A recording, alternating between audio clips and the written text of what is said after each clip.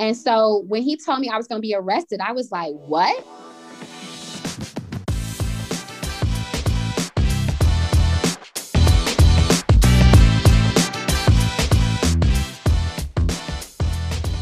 Hello and welcome to the Untanglement Podcast. This is Aruba. This is Brenda. Hey y'all, this is T Mama, the producer. And we are missing one of our members. So we do not have Maurice. He is out. And so the women of Untanglement have taken over the podcast. Yes. It's the takeover. The takeover. This is Ladies Night. And we are excited to bring you a host of different conversations and topics. Usually we talk about TV, film, pop culture. And because we're taking over, we're going to switch things up a little bit. We're going to add our own flavor, our own feminine energy to the mix. And we're bringing you a different Untanglement podcast this week. I hope you all enjoy because we have an exciting lineup for you. Nicole, can you tell our listeners, like who you are, what you do? And yeah, just a little bit about yourself. I'm Nicole Johnson. I'm born on the south side of Chicago, very proud Chicago public school graduate. In a word, I like to describe myself as exceptional because, the success that I have accomplished, by the age of 30 is nothing short of just privilege and favor.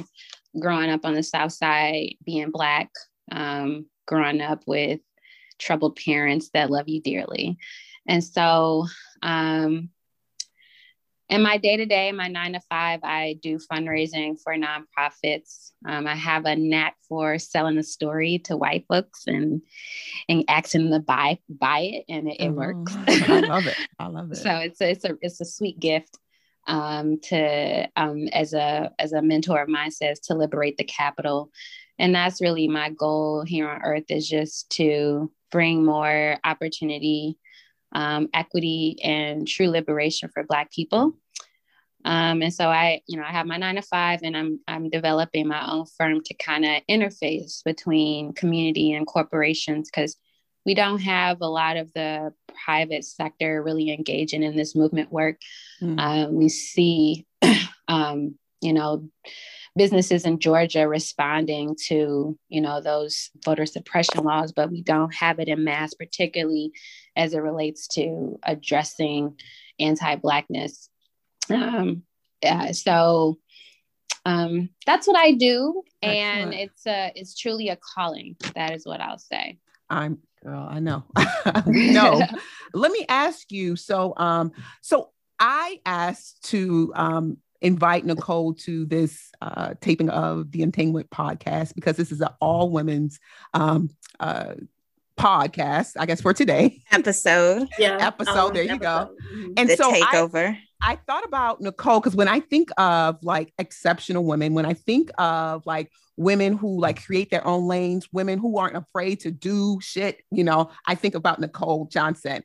And I know that you recently returned from Aruba. Can you tell us about why you went to Aruba, how long you were in Aruba? How was your experience in Aruba? Yeah. So last summer, I said, I'm not spending the winter here. Because I don't do winters well. As I've gotten older, my seasonal depression has just like shot. And I knew how the first phase of quarantine went. And I said, I didn't want to do that in Chicago winter. So that was like my first thing. And then just this growing feeling of just not feeling safe in America, living on the South Side. At the time, and where I'm at right now, I'm in my childhood home in Inglewood, and just so much stuff going on, shootings last summer we had a shooting every week for 7 weeks straight. And I just had enough, it was COVID. It was just the endemic of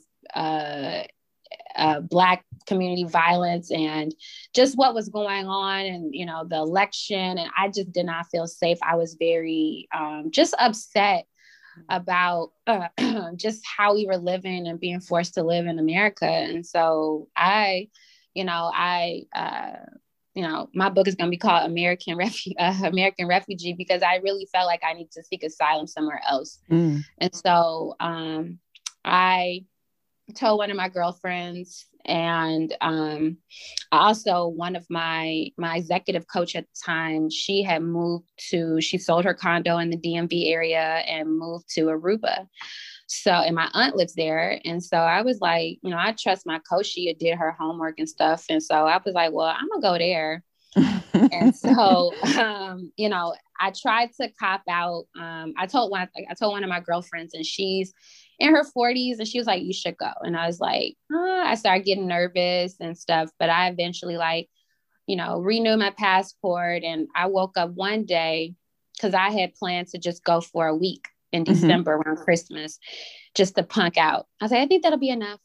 Also in December, I had taken FMLA as well. And so I woke up for December 1st, I think that was a Sunday. And I was like, no, you're going to go for real, for real. So I changed. I went on Airbnb, searched for appropriate lodging. The first opportunity was one, and they wanted $1,500 a month. And I messaged the lady, and I said, I'll give you $950 a month, and I'll book for 3 months today. And we set it on $975. And I booked, and I switched all my plane tickets to leave January 16th and then come back April 10th, I believe. And then, so that's how I, made the plans to go. And it was literally the best experience I have had ever in my life. So let me ask you, at this time, you were working from home, right? Yeah. Okay. And if you had not been working from home, this would still have been the plan? I don't know. Okay. I know in October, because I'm in this Facebook group called Black Women Travel, and I have been seeing different people post. This one Black lady was in Medellin in Colombia, and she, I just messaged her. She was like, I travel alone solo. And I was like, I'm thinking about it. And so she talked to me about it. And so in October, I talked to my supervisor, and, I learned not to ask for permission, but to give you update on what I'm doing. So I said, I'm planning to spend the winter abroad. What are things that I need to consider so that we can make this a good, seamless process? And we talked about it. And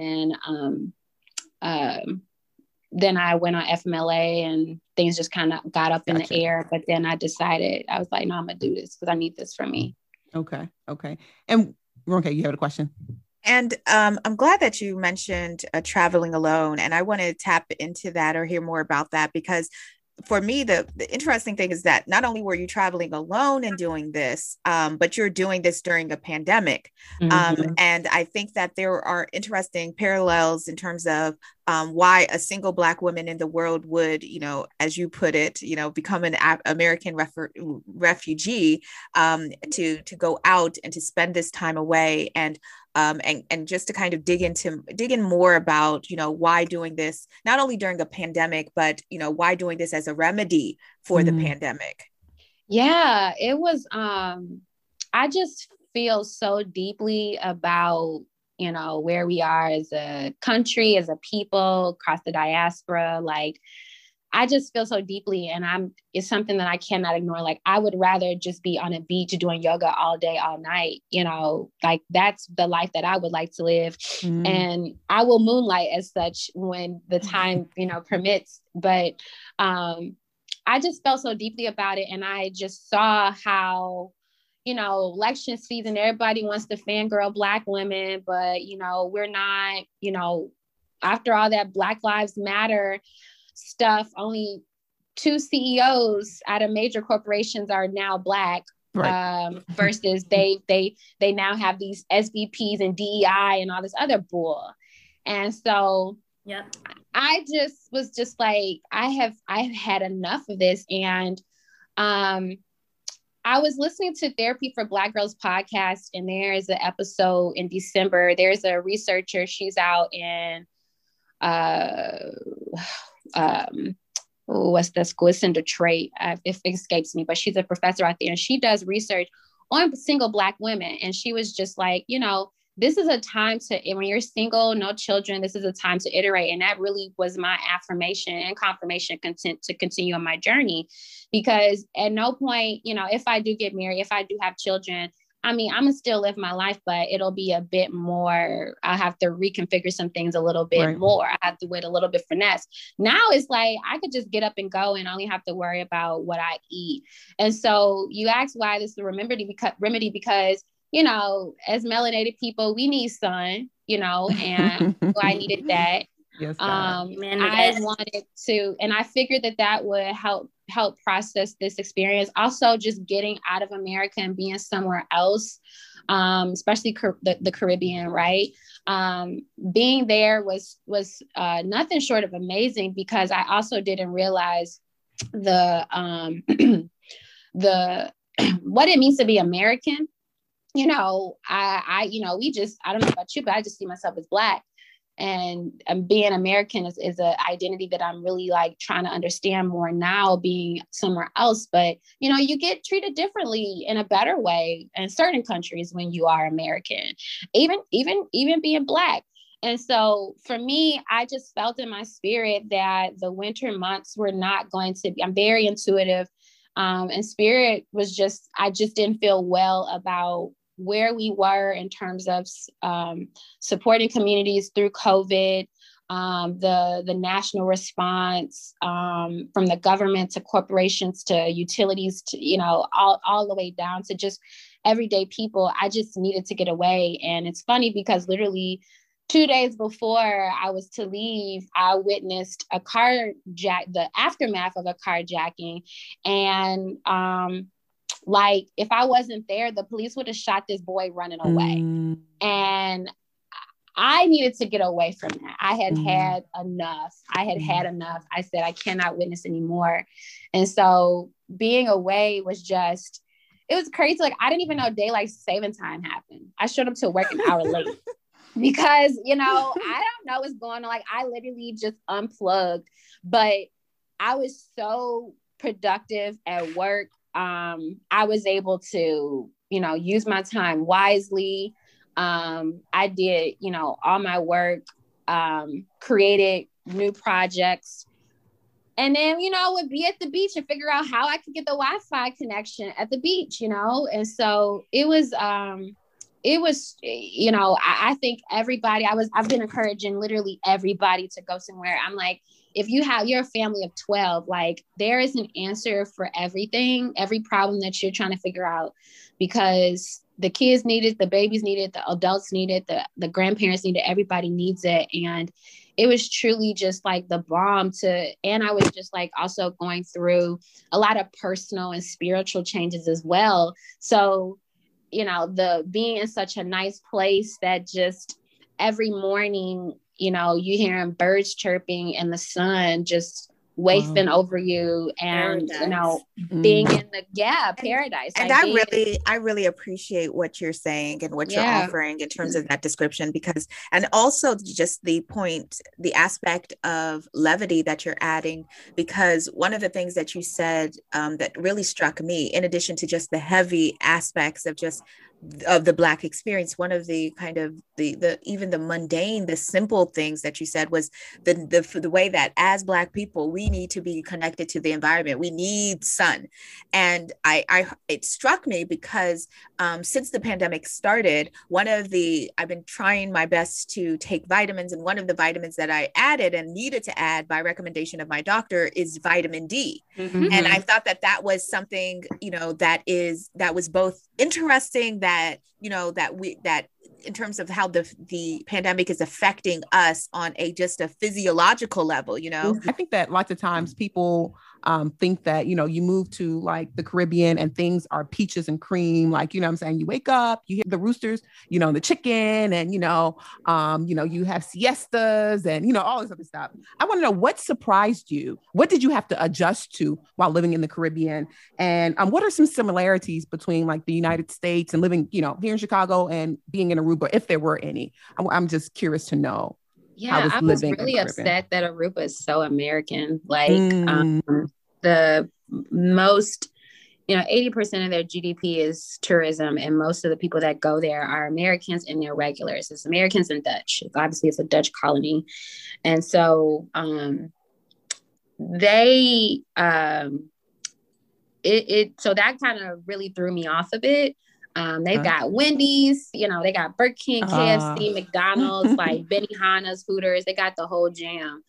So when people would come visit me, I'd be like, well, I stay away from a tourist spot, but I got this spot that's out yonder, So that was one thing. And then similarities, I appreciated though that they still had service people at the gas station.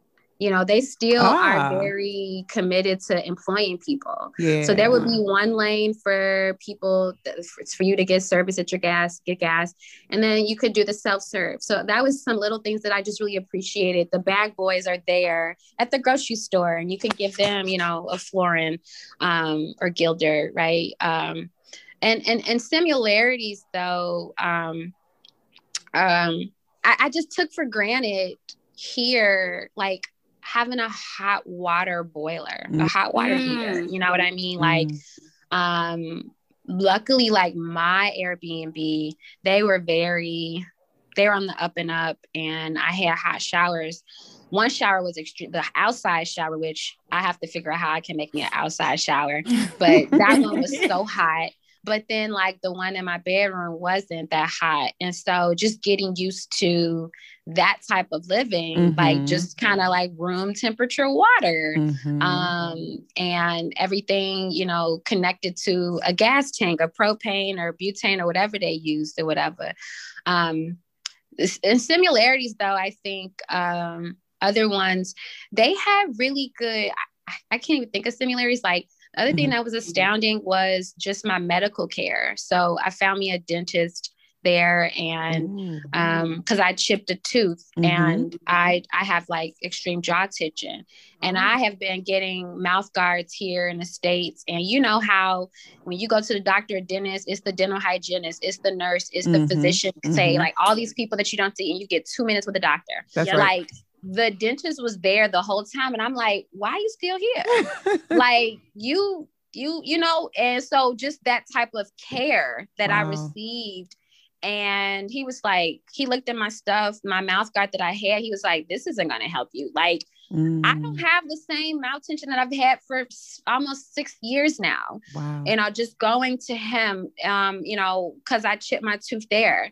And, yeah, so they just give a shit about people, Come on. They just care. They just care. Oh, that's sweet. Okay, so I guess we can move on to like the juicy part. Yeah. So tell us what happened when you attempted to come back to the United States. Yeah, so I had anxiety already about returning home. The week I was leaving, every night I didn't get more than like 2 or 3 hours of sleep. My God. And so the day on Wednesday, I had some girlfriends in town, and I had just left them. And I remember telling them, I was like, I feel like Shadrach, Meshach, and Abednego, and I have been in this furnace for about 4 or 5 years now. God. I have had it. I was like, I'm tired. Like, there's been reprieve and rest, but I'm like, I'm tired. Anyway, I head to the airport. I'm pushing 150 pounds of luggage because, that's how you pack for 3 months. And when I was in Aruba, I found an acupuncturist. I regularly go to acupuncture once a week, even when I'm here. I'm very into like, traditional Chinese medicine and just, doing more holistic things. Right. And so the acupuncturist there, he's an American, and he's a nutritionist. He prescribed me different supplements to support, your liver chi, which was a really big thing for me. And I was going through so much turmoil at home. And so I had all these pills. I had them in bottles, and, I ain't never did nothing like that, so, I had all these pills in glass bottles, and I got Ziploc bags, and I labeled them, and I put the pills in the bags, and, they're in they're in one of my luggage with the stuffed animals for my nieces and nephews. Like, you know, you see a bag of this and then you see a stuffed flamingo. And so as I'm pushing my stuff, also like they had 300 people in customs. This is U.S. Customs now. I want to be very clear. This is U.S. United States government, State Department. And they had one person check in passports. And planes are boarding. Planes are, you know, about to take off. And I'm like, I do not want to miss my flight, because that means if I miss my flight, I have to get a hotel. I have to take an expensive cab somewhere else. Like, I don't want to do that. So my anxiety is just at all-time high. And I was texting my friends, like, I think I'm gonna miss my flight. Anyway, finally I get through and I'm like, okay, thank you. I'm pushing my luggage. And then this dude, Latino dude, customs patrol man, whatever. He's like, come here, let me search you, or something he said. And I melted. I was like, oh my God, please don't. I'm just This was like randomly. Yeah, randomly. Okay. Wow. This is randomly. I'm just. And you said about 300 people. Yeah. Wow. And once I make it through the initial one, dude snaps my passport, and then I keep moving. And then I just melt. And I'm like, I started crying instantly, because I'm just like, I've had it. And he's just like, be an adult. Don't be a child. Like, what? That's the first thing he said. And then he texted my stuff. He was like, the way you're acting. I'm like, I have anxiety and depression and I haven't slept. I'm just trying to make my flight. I just really want to go home. He was like, well, we'll get you out of here. But, you know, now you're making me think you got something. So he texts all my stuff, opens it, and then he sees like these pills. And he was like, oh, you know, so they just have a field day. And I'm just like, what is happening? So he's going through my stuff. He says I can't use my phone. I'm like, what is this? I don't know what's going on. Because also, like, you know, with the Patriot Act, you don't know what your rights are when you get to that point. I don't know what's going on. I don't know. He's like, kept calling it an inspection. He used that word all the time. And so he's going through my stuff, you know, and he's like, we have to test all of this. And I had like all these bags of stuff. Girl, they tested, you know, as I'm like sitting there in shock, and I'm crying, sitting down, and I'm just praying like, Lord, please send people to advocate on my behalf. And then he brought the lady who checked me in, a Southwest lady. And then it was a Black lady, you know, patrol lady. And I looked at her and I'm crying and I'm like, what is going on? I said, can you help me? And she's like, I don't know what's going on. And I was like, I don't either. So they're testing all my stuff. And he was like, he started using the word narcotics. And I'm like, narcotics? You know, I'm like, what are you talking about? He was like, you don't know what you have? I said, I bought some stuff here. I bought stuff at home, but I was like, I have documentation for this stuff. Oh my God. And so he's just like, well, you know, he's like, you're putting my team in danger. Do you know what this stuff is? And he starts saying ecstasy and meth. And, you know, I haven't been sleeping for ecstasy a very, very long time. Yes. Oh my God. And I started, you know, I'm like, is this why I've been acting crazy? Have I been taking meth and X this whole time? Like, is this why I can't sleep? No. You know, because I've been taking this stuff every day. I've got, you know, again, my Chinese herbs that I got from the States, you know, all stuff that I bought there. Like I bought some Peruvian herb. There was a Peruvian health store down the street from my house in Aruba. I got some stuff there. Like, you know, I'm like, does it have traces of right. You know, so anyway, I'm there. All the planes are gone. All the people are gone. Right. So just to clarify, you miss your flight. Yes, because my flight was leaving at 3:15 and they pulled me in at 2:45. Oh no. So finally they go, once I started like, and then also y'all, like I took my phone. He took my phone and he put it on the other side of the table. He's like, this is inspection. You can't have your phone. I'm like, okay. So I grabbed my phone and then I started recording on the voice memo. Do you know they took my phone and they not only stopped recording, but then they deleted the file. No. So luckily I was able to recover it because it, you know, it stays in your trash for 30 days. Mm-hmm. Okay. So anyway, they cart me off. They're like, now we got to do some paperwork. So they searched me and tested my stuff maybe for like 4 hours.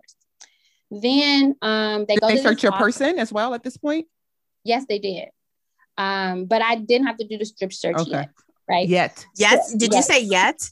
Yes, yet. Oh, God. And so then they put me off because I'm still at the airport. So they take me to his office, and he's like, got to do this report. I still don't know what they have, what they're saying is what, none of this stuff. So meanwhile, like, I'm like, okay, I'm in danger. I don't know what's going on. So I grabbed my iPad and I started emailing my family. I put my sister, my mom, one of my girlfriends who's an attorney here, 2 attorneys on the thread, my friend who was in town, and I think another person. And I'm telling them, like, you just called the block. You got everyone you could. Yeah, I set it up.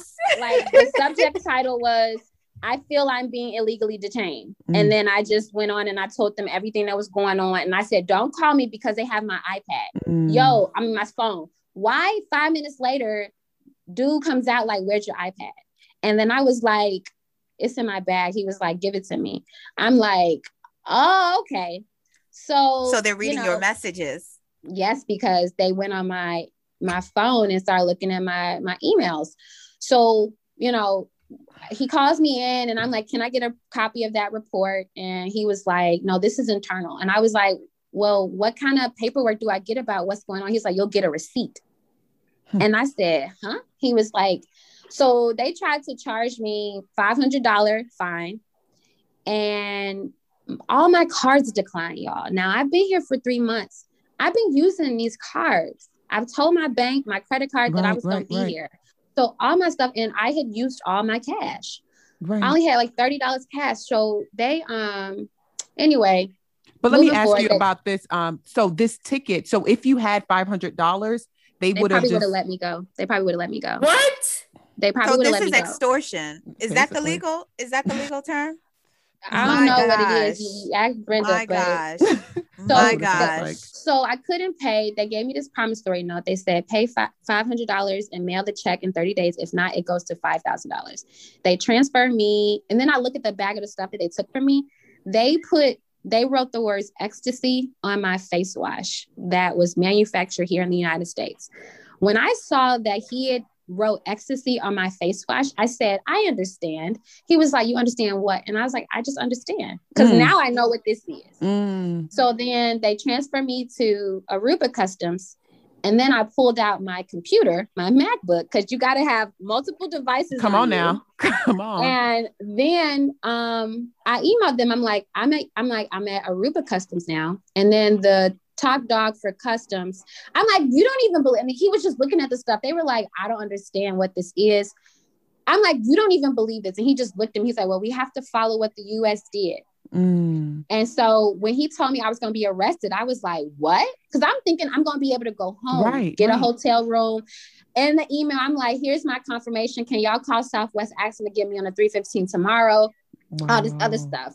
He tells me I'm going to get arrested. Then I emailed my team again. And then I put like some of my sponsors in the email because I'm like, I don't know how expensive this is going to be.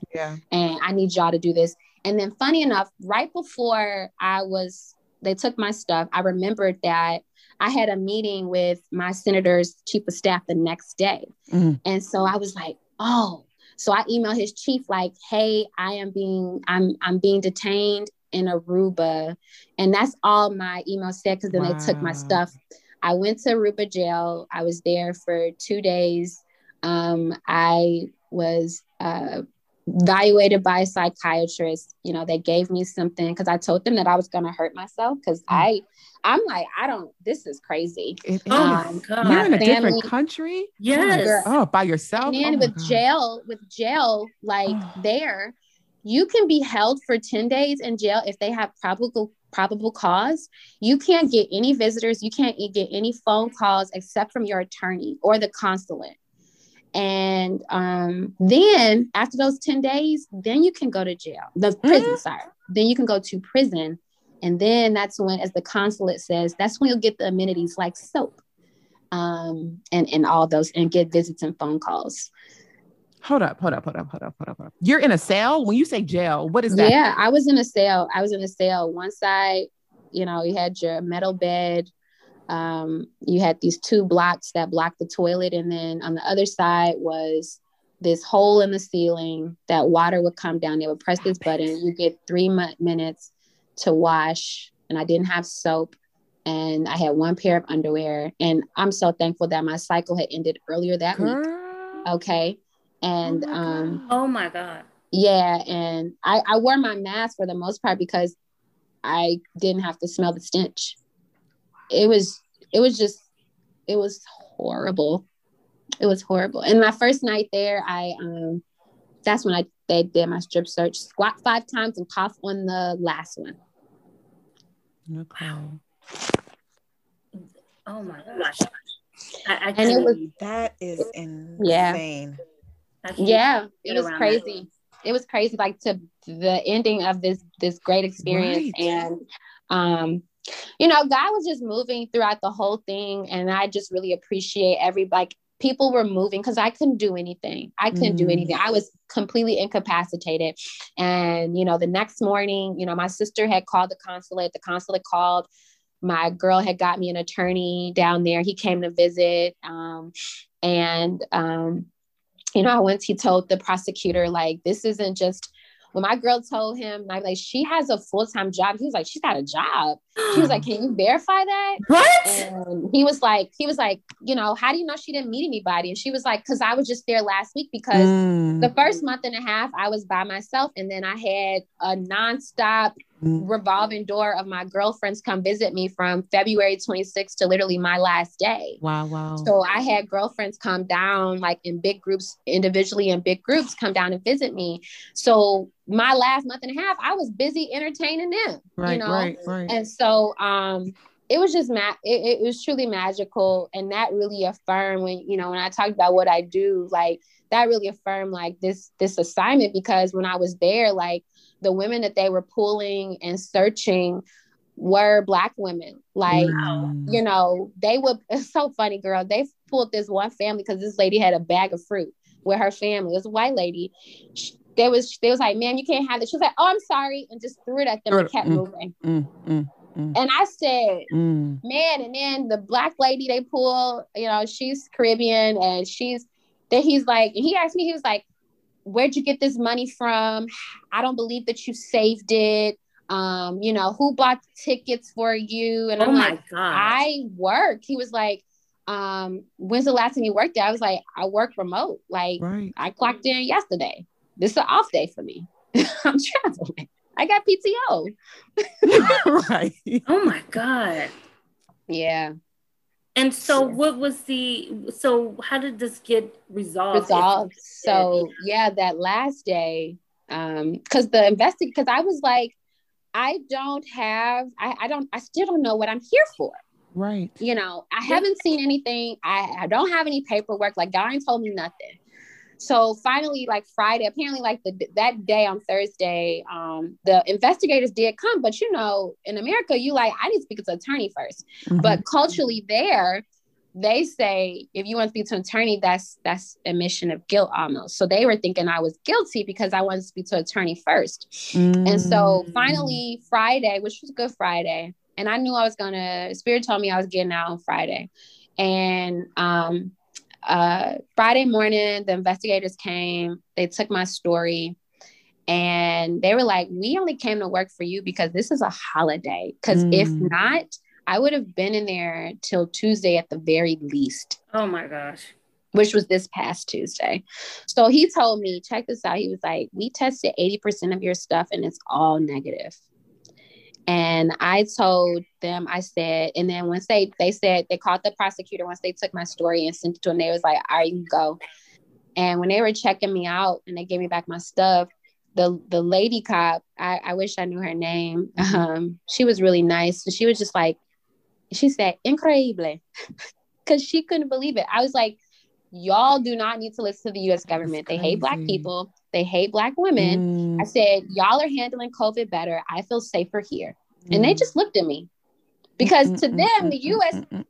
is this, place, it's this, it's on the hill. And that's right. It's incompetent. Everything is everything. And, and they're right. And I was like, no, y'all. I'm like, why do you think I'm here for 3 months? Right. So what lessons, I guess, do you think, what lessons have you learned? What has this taught you? Because I know that following you on social media, you also said that you would return to Aruba. Oh yeah. And I was like, wow, Because Aruba is magical. Like it's not Curacao, which has more Black people, which means better flavor in your food. But it's just nicer. It's safer, and just being when my girlfriends would come visit me, she would lock the doors and lock the windows. And I was like, I would be opening the door and it was locked. I'm like, why you keep locking stuff? She's like, I live on the south side of Chicago. And I hadn't, that whole time I would fall asleep with the doors unlocked and the windows unlocked, because I don't have to fear my life and be so locked up. Right. And so that's why I say, like, I wanted to bring, I'm planning a retreat next year. I did a promo video there, literally 3 days before, all this went down. I did a promo video. And so I plan to bring women down there for, 5-6 days, because it's just such a wonderful experience just to be present, as you said, with the clouds and the blue water and the sand and just this wind, and just like be. And I think every Black woman deserves that, and just to, be able to get away from something. But when you say, what did I learn? It's just, I learned how powerful and loved I was, because I didn't know what I was walking into as it relates to like some of my closest relationships, like my family, when I was coming home, and the amount of love and support that I received in this process was just astounding. I'm like, y'all really fuck with me heavy, like heavy. Yep. And so, never for a doubt do I have to think or wonder if I'm loved and cared for. Another thing is just like deeper understanding perspective of the liberation work, but also just like my role in it, like I had the number 2 senator in the country call his office, call customs, and then call to Aruba and be like, what's going on? Right. Y'all got the wrong person. Like, and that's why I say exceptional. When can you call, lean on a U.S. senator to come check you out and get you free? You know what I mean? That's right. Yeah. So when I sit back, I'm like, damn, that's a boss bitch move, Nicole. You got some good stuff here, girl. I love it. No, seriously. I was reminded of just how amazing I am and my life is. And God said, I need to show you something, but you'll only be there for a moment. And I was just there for a moment. And it was a very dark moment, but it turned a light at the end. Like the Thursday after I went to the doctor and saw my attorney, and I went to my room, and he had told me he talked to my sister, and he said, your sister has a lot of candles for you. She's burning candles for you, and she needs you to be strong for her because she's being strong for you. And I went to my cell and I just did praise and worship. And I said, that's when Spirit said, you're going to get out tomorrow. I was like, oh, tomorrow's going to be a Good Friday. And it was a glorious Good Friday. Yes. It was a Good Friday. It was a Good Friday indeed. Yeah. I mean, I am loving everything that you're saying, Nicole, and also just the way in which you turned this out into a testimony. You just gave a testimony. You gave us an Easter Sunday sermon. That's right, girl. And I'm one of the things that I appreciate most about what you said, especially within the lessons learned, is just the importance of those chance encounters. Because I remember during your story, you said that you remember that you had this one meeting with this one representative who you could reach out to and bring into this moment, into this, to reach out and help you in this moment. And I think that a lot of us, we find ourselves wondering, why are we in this moment? I'm sure, and you even said, Nicole, that you were you know, there were countless times that you were thinking, why am I here? Like, why did I come here? And it's for these chance encounters that will take you and will be that lifeline in your time of need. And so there's so many gems in this sermon / horrific story / lifetime movie. I don't know what you're going to do with this. Yeah, it's definitely a book. It's definitely a lot of things. You know, I'm excited about the opportunities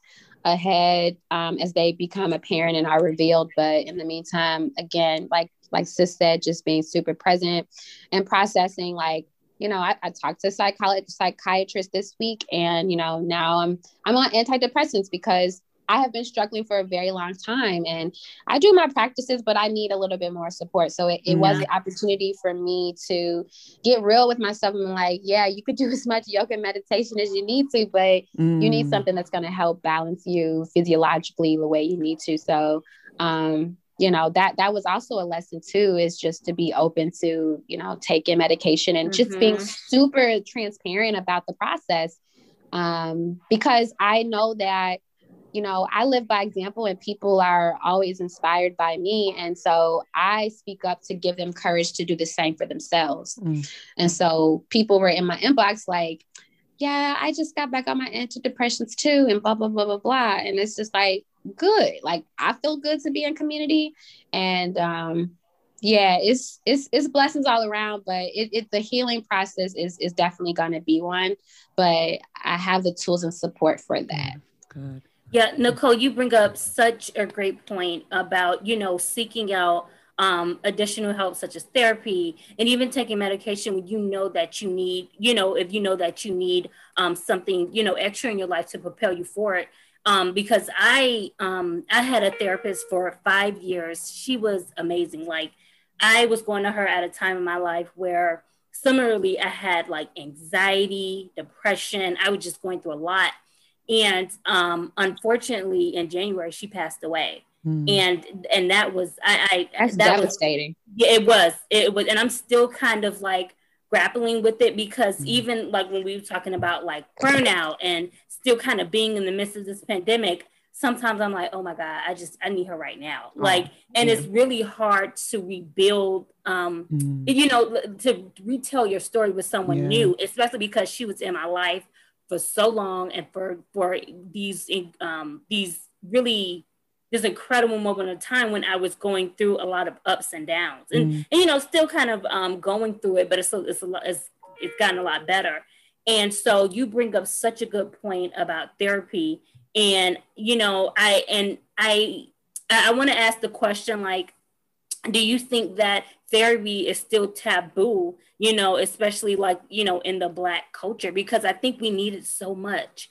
And sometimes it's looked as a sign of weakness. And it really is a very strong tool that people really, you know, could use to enhance their life and their journey. So, you know, I wonder, do we still think that, or are we seeing some movement with that? I see more movement, but there are still people that are afraid to pull back the layers. And this lady was offended by me on Facebook because she was saying how she wasn't eating. And I have noticed that she said she goes through these periods of not eating and not having interest. And I noticed for me, especially this fall, sitting with myself and working, when I am in like dire, like when I'm in a super deep depressive state, I don't eat. I lost so much weight the last fall. Like I was just, I was my smallest. And I was like, it could be depression because this is what happens to me. Man, she was so mad. She deleted the status. Then she made another one, like people trying to diagnose me with depression and blah, blah, blah, blah, blah, yada, yada, yada. I was like, okay, sis, like the pandemic, like, and this is my thing. Like if you, after all this pandemic, you still trying to hold yourself together, you know, piece by piece. It's like putting a Band-Aid on a dam, and you like, y'all got to stop. And so I think we have to continue to, and that's why I'm so transparent, because I want to move us to that point. Like, my mama is so resistant to it, but she says she got her own stuff. And I'm like, I'm gonna trust what you got going on. But she got issues too. And I'm like, you could probably talk to somebody about that. Yes. You acting like you 13 again when this comes up again. And I know that, I'm like, it take you straight back to that point, don't it? And she's silent about it because I read her, so for some it is. And I think we are moving in the right direction. And I think the next generation, Gen Z, bless their hearts and souls, love them dearly. They are definitely moving us in the right direction. We are, our generation, we have, said, this is not normal. Yeah. Okay. And this does not feel good. And I don't want to do it anymore. And so it just, this liberation and this work, we call it the work, right? Whether you go to therapy, you have the conversations and it translates to your relationships, and to things around you, it comes out one way or another, because if you don't do it, because I noticed as I have been doing my work, it's been forcing everybody in my orbit to do it. And that's what I meant by I was having so much turmoil, because I was doing such radical transformation in my life. And it was the people closest to me, they could not stand the fire. It was who does she think she is? I'm not going to talk to her. I see her calling, but I'm not answering. And I don't need that in my life, type of thing. Like, it was that. So there is a consequence of doing the work. But I'm home now, and those people, they realize how much they love me. They like, oh, I almost lost my sister. I almost lost my sister. And so, I think if we do it individually, it will force other people to look at their demons, and they will have to, put their big girl panties on or cower away. And it's not our responsibility. We just gonna live and lead by example as so much as we are capable of doing. And then just, get Baxter waxed and hop on a plane. Nicole, thank you so much for spending some time with us. We really appreciate, like you said, your transparency.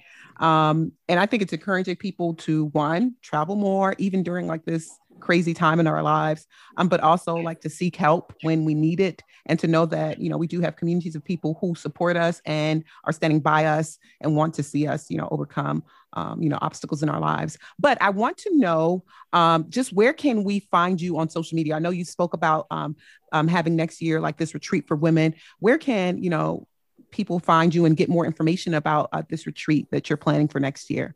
Yeah. So if they go to NicoleJWellness.com, there's an opportunity to sign up for my mailing list.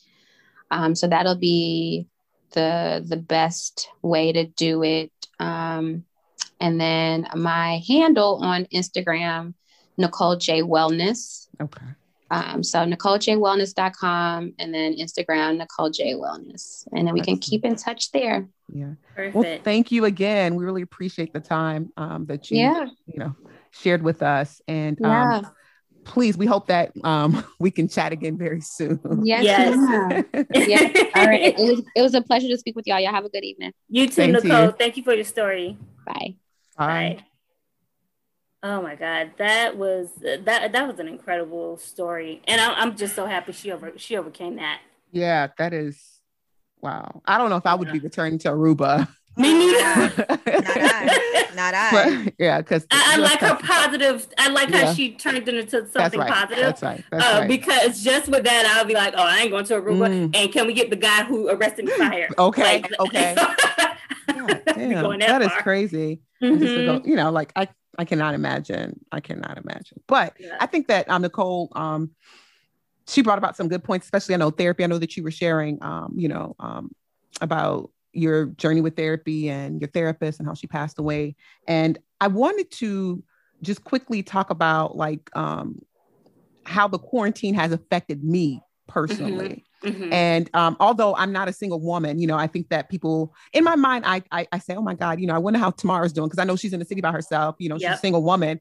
But I also think back, dealing being a married woman with children during the pandemic, although you have like all these people around you. That's hard. And it's very hard because sometimes I need time by myself. Absolutely. And, you know, especially in the like during like the beginning stages of it, where people were like afraid to go to malls, and it was just hard, you know. And I would tell my husband, like, I just need time like alone. I don't want nobody in my breast, you know. I don't want nobody snuggling with me. I just need my me time. And it was just so hard to escape. And I've never had a therapist, and it's something that I want to explore. And I'm not sure if it's just because I find that it's taboo, you know, but it's just because it hasn't been my experience. And I don't know, I've never really thought about like getting a therapist. You know, I think that, you know, initially, like when people think about therapists, you got to think, oh my God, you're depressed. You know, a lot of times I'll tell myself, I'm not depressed. You know, you know, I'm not depressed. Like I can wake up every morning and, you know, do what I got to do. I'm not sleeping in my bed and, you know, like not taking phone calls and stuff like that. But I think just having like an escape is just so important, you know? And so I'm, as I was listening to Nicole and even you, Tamara, like talk about like therapy and stuff like that, you know, I'm like, oh my God, I need to like find someone, you know, because it'd be good to kind of, you know, have someone that you can just kind of talk to. You know, therapy is definitely, you know, I hate that people look at it that way. Like I tried to tell a couple of friends, you know, because at first I wasn't sharing because, again, like the assumption around therapy. And, you know, I wanted to share with them because I was moving differently. You know, I was being more to myself a little bit and doing that to reflect, to think about, you know, what's good for me, what feels good for me. And I just kind of couldn't be, you know, I couldn't be around people all the time at that time. And when I told one friend, you know, automatically she was like, oh girl, girl, just pray. And I'm like, no, I have, and the Lord is leading me to therapy. I know. Okay. Right. And another friend was like, you know, was kind of like, okay, you okay? Like kind of as if like I'm some mental patient. And I'm like, you know, that's not really what therapy is. I mean, even people who have very healthy mindsets or, you know, need therapy. It's just an you know, sometimes it could be an outlet. It helps you understand where you are in life sometimes. You know, even when I just didn't have a whole lot to talk about, and my therapist would help me unpack, I would be like, wow, I didn't know that about myself. Wow. And that's what I loved about her, because when I found out all the people that she was treating after she had passed away, I was like, oh my God, I felt like I was her only patient. And I know that I wasn't. That's crazy. So that means she was a really good therapist. You felt like, you know, like that was yours. I did. I felt like she was mine. Like she was treating Lovey, the author and writer. And I was just like, oh my God. And she just had all these great techniques that she used to really help me open up and to really be the person I am, to be a lot more confident and assertive and with myself. And so, I would just tell people, you know, therapy is, it doesn't mean that you're crazy. It just means that you're human and you need somebody to help you understand life and life transitions. And that's really what it is, right? And I would advise people, you know, when my therapist, I literally just looked her up, looked at some reviews. And when I did my first consultation with her, it was just an immediate click. And so, you know, I would tell people, if you're looking for a therapist, definitely, you know, search around. You never settle on the first one, even though when I did, it was great. But search around, look what's good for you, look at their techniques and what they use, look at recommendations. And I think for Black women, a lot of people use, like Nicole was saying, Black Girl Therapy. I listened to that podcast. And they also have a website where they have all these Black therapists on there. Oh, cool. Great resource. So that's a really good resource. Yeah. And then I use psychology.com. That was a good resource. But you know, I definitely behoove our especially our people, you know, don't feed into that negative stereotype about therapy. If you feel like, you know, you really need to talk to someone, and, you know, all the practices that you're putting into place, great, but just not getting to where, you know, you are to understand your feelings and where you are, please reach out to a therapist. It's like, it's one of the best things you could do. It really is. Yeah. Okay, were you going to say something? Oh, yeah. I was going to just echo what T Mama has said about the need for therapy, and to also just encourage you to figure out what type of techniques. One of the things that I learned early on, there was a time that when I was first looking for a therapist, I had actually two therapists at the same time, trying to determine whether or not, whose strategies, whose techniques work better for me. And I think that, Tamara mentioned, just having this, trial and error, not being afraid to kind of just test it out and see what works for you, because there are a lot of approaches to your own mental care, your own emotional care. And there are some that that are more spiritually led, more of your own faith and belief system that also lead from that. And so it's really about figuring out what you're working on and what you're working through. And also understanding that there are some therapists that may not work for you. Just to kind of share some experiences, there was a time where I was trying to I was trying to work on, I think, my own personal kind of confidence and well-being. And this male therapist, was primarily only asking me questions about my relationships, my past relationships, who I was seeing and sleeping with, and things like that. It was the weirdest, oddest, experience, off of this idea that my relationships affect my own self-image. So one of the things that, again, that therapy did not work for me for so many different reasons. Right. But I also realized that I was seeking out male therapists because I was fundamentally trying to work through and work out, relationship baggage with and through them. And I don't think, and I think that, again, this is a question of, this is why it's important to understand, like, what are you going through to the therapist for, and what types of things are you processing and helping you to work and needing help to work through. And I think that one of the great things that we that therapists and therapy can offer is this way of just processing, because a lot of the time we're processing alone, and we are offering and offering advice through this kind of negative self-talk. And what therapists do is that they try to combat or override that negative self-talk to give you clarity of thought, to give you a processing partner that reflects your own desires, your own intentions. And in that way, it's very, very effective, because they're processing with you, along with you, and advocating on behalf of you, not the negative things that you tell to yourself. And even today, I was looking through an old journal, and I had this note that said that most times we talk to, we have our thoughts talk to us, and this is where the negative self-talk comes from. And so the note said, talk back to it, rather than just accepting it. We need to assess it, to evaluate whether or not that is the type of thinking that is true, because a lot of this stems out of our own feelings, but and we think that our feelings are valid. But one of the things that my recent therapist told me is that what you're feeling is okay to feel, is truth, but it's not true in terms of being valid. And so you have to do the work to evaluate whether or not that what you're feeling is actually true, in terms of is supported by observation and real life. And I think that for those, there's so many different nuggets that I have been able to just glean just from the different therapy sessions that I had. And one of the things that I'm still working on and working through is getting my male partners to go through couples therapy with me. And I'm not only thinking couples therapy when you're married, but couples therapy when you are in a relationship. Absolutely.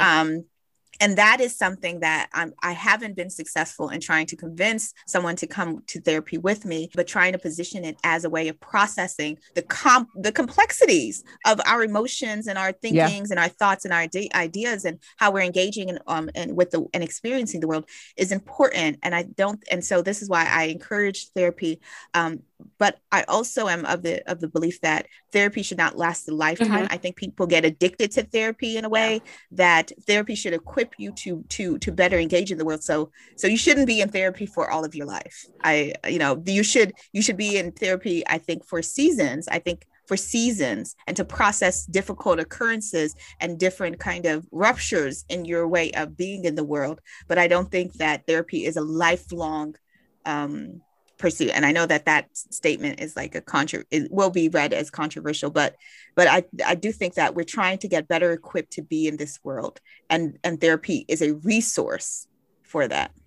Yeah, I totally agree, 1K, because when there's things that I started to unpack with my therapist, and as I start to reach certain milestones or goals, if you will, I was like, okay, not every week. I don't, maybe every 2 weeks, maybe once a month. Yeah. And so it definitely depends on the person and their experience, of course. But I would agree, don't let therapy be a clutch, use it, as Ron K said, use it as a resource and really put in the work and get the tools that you need out of it to apply it, to help you. To your life. And I will say, before we move on, those negative thoughts, that's another thing that my therapist really helped me work through, because that is, that will have you sitting in bed all day. Like it did for me. Like it would have you just questioning your entire existence. And it really does take work to assess and really go against those negative thoughts. It takes daily practice and processing to do that. And that's a really great technique and key thing that you gave, Ryan K. So, if that is something that you're dealing with, and even, if you don't know about therapy right now, then if that's something that you're dealing with, definitely definitely assess those thoughts that you're having and ask yourself, is this a real thought? Like, is this true? And nine times out of 10 it's not. So yeah. Well, that's a great way to end this episode of the Entanglement Podcast. We thank you all for listening. We did have some resources. What were those? You said what was the podcast again? Oh, so it's called Black Girl Therapy. Black Girl Therapy. It's the podcast. And then it's another, and then the website is blackgirltherapy.com, I believe. But if you just Google it, it'll come up. Thank you for listening to the Entanglement Podcast. Please look out for part 2. We'll have other juicy topics for you, and we'll continue on with Ladies Night. So this is T Mama, the producer. This is Brenda. And as always, Rome.